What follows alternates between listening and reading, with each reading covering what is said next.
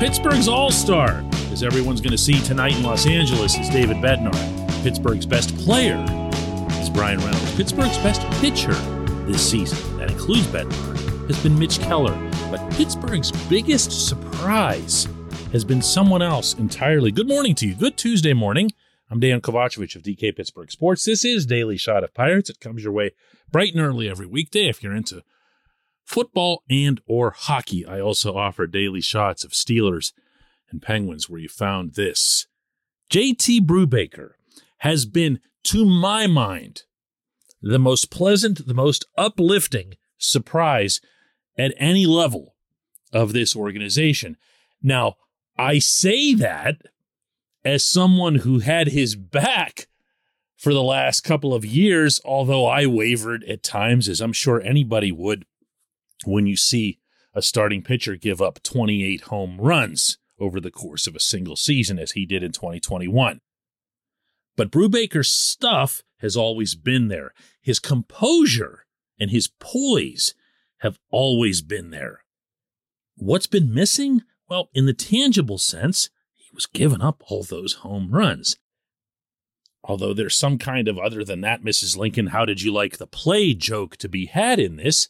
If you take away the home runs, he actually wasn't that bad last year. And intangibly, there's a part of him that kind of reminds me of a younger A.J. Burnett. He's got some of that in him when he's on the mound. When we were in Denver just now over the weekend, I probably spent more time with Brubaker than I did with any other player. He'd already made his final start of the pre-break, so he was more free to talk than other guys, but he also was feeling pretty good about himself, and he should. Over his last 10 starts for the Pirates, he's at a 3.06 ERA. For the season, he's at 4.1, and he leads the team both with his 94 innings and his 93 strikeouts.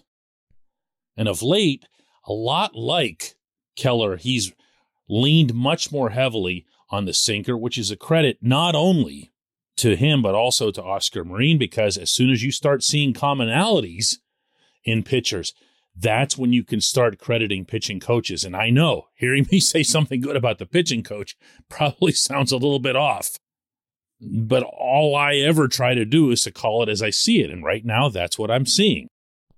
Keller and Brubaker both look like they're coming around, that they're fulfilling the expectations that have been had of them for actually a long time. We don't necessarily think of Brubaker that way. We do of Keller because he came up with all this hype and everything else, and Brubaker didn't. But I know for a fact, because Neil Huntington had told me so, that the previous management team was very high on Brubaker, and they were crushed when he couldn't participate in the 2019 season. He was shut down, didn't have to have surgery, but he was shut down for the year to an arm injury, as they felt he could have been a pretty big part of that rotation. So 2020 comes along, COVID, he barely gets a chance to participate because of the shortness of his 2 seasons back-to-back now.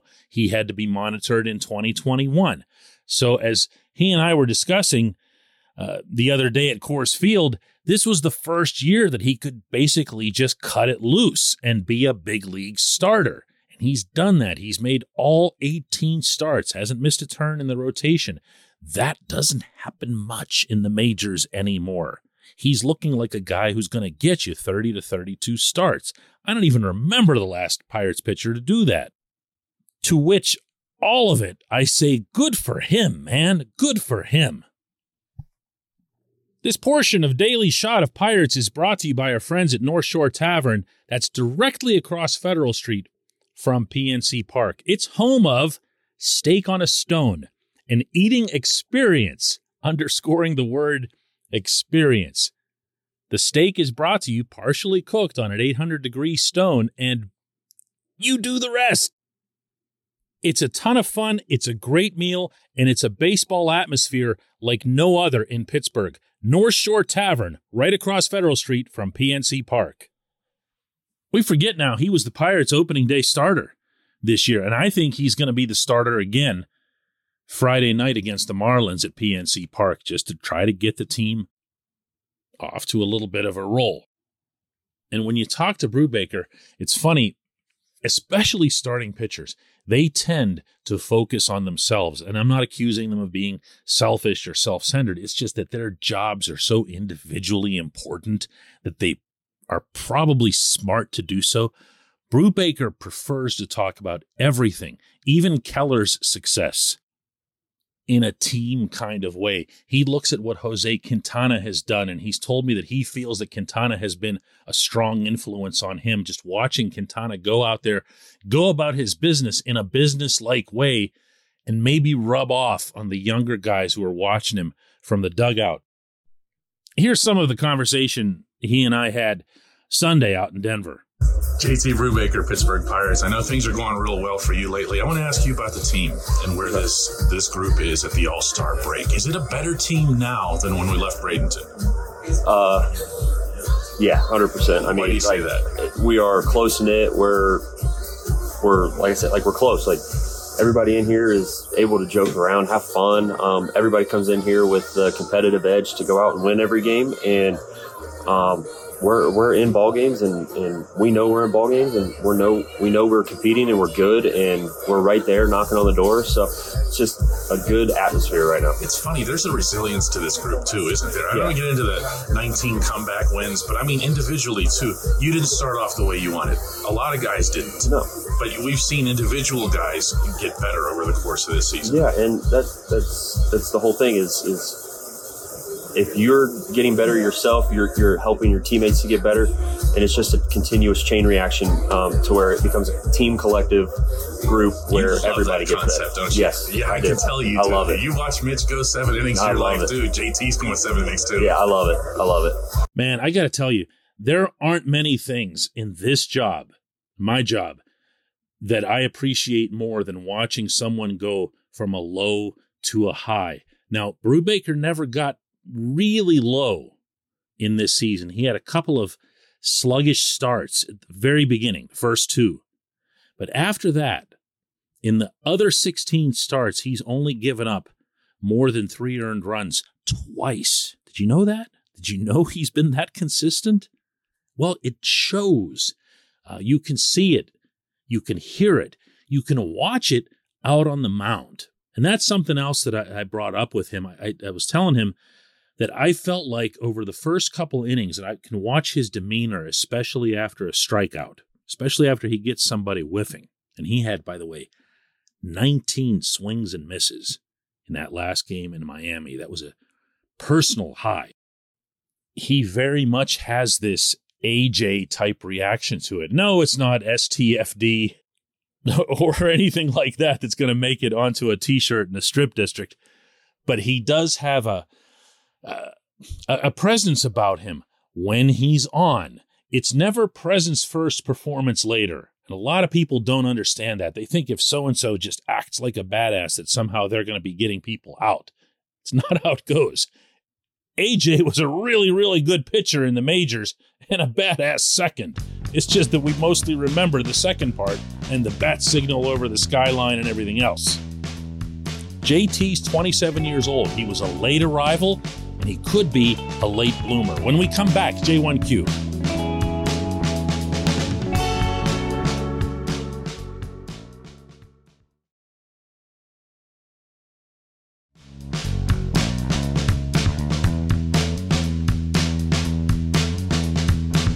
Time for J1Q, and it comes from Stan, who asks, the Major League Baseball draft, even before COVID, seemed to be the biggest crapshoot of all of the major sports leagues, but there are always high expectations still from the fans.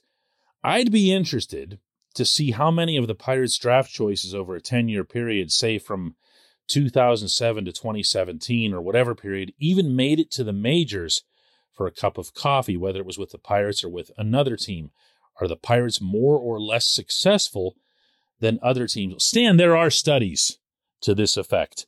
There's all kinds of numerical data related not just to the Pirates, but to all teams. I'm going to share with you a couple of general observations and things that I've learned over the years about this. One, and this was something that I heard from Dave Littlefield, Neil Huntington, and Ben Cherington, that is that an organization enters a draft, and this is a common approach, this is not something specific to Pittsburgh, expecting two players to make a significant impact at the big league level.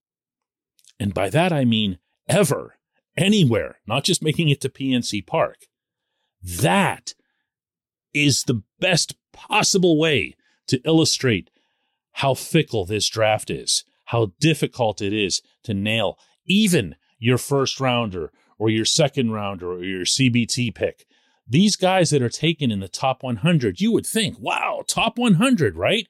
It's an instant ranking. You know how Baseball America and MLB Pipeline and all these other outlets have these top 100 rankings? The draft is a snapshot ranking of where all of these players at this age level stand. Well, except obviously the international signings and the Latin Americans, but I digress. These are definitely 100 of the best young players on the planet.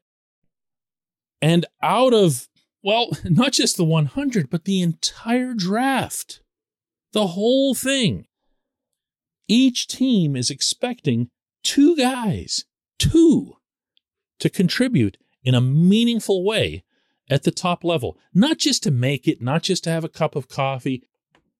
And yes, this even counts first rounders who can get forced into the majors just so that an executive can save some face. For example, well, maybe this isn't the best example, but Chad Hermanson is the one that a lot of people talk about because Woody Heike, the longtime manager in Bradenton at the time, gave the infamous quote that Hermanson could walk on water as a prospect. Hermanson could do that maybe, but he couldn't hit a baseball in the bigs. He could hit it okay in AAA. He was your classic 4A guy, came to Pittsburgh and just struck out all the time. And he did so back when that wasn't okay. But Lloyd McClendon still had to send him up to the plate again and again and again. Why? Because he was a first rounder. So did he earn his way up? Yeah, I guess you could say that because he performed well in AAA. Was he an impact guy? No, not in any sense of the term. If and when you ever attempt this research on your own or even just read the work of others on this, what you'll find is you'll look at a class from one of those years that you mentioned, a 2011, a 2012, even back when the Pirates were picking, well, actually they're back to doing that again, picking first overall or second or third or whatever the case is, and you'll see the names that get bolded are the ones that either made it or are still active in the majors, and you'll just see a couple of them. But then if you were to go and look at the Yankees and the Dodgers and everybody else, you would see something very similar. It's just a tough process. As I tell baseball scouts all the time when I talk to them, I have no idea how it is that you do what you do. It's incredibly rewarding, as they'll tell you, when someone makes it. Even a low-level, low-round guy. But man, evaluating baseball players at the amateur level has to be one of the hardest jobs in the world. I appreciate the question. I appreciate everyone listening to Daily Shot of Pirates. We'll do another one of these tomorrow.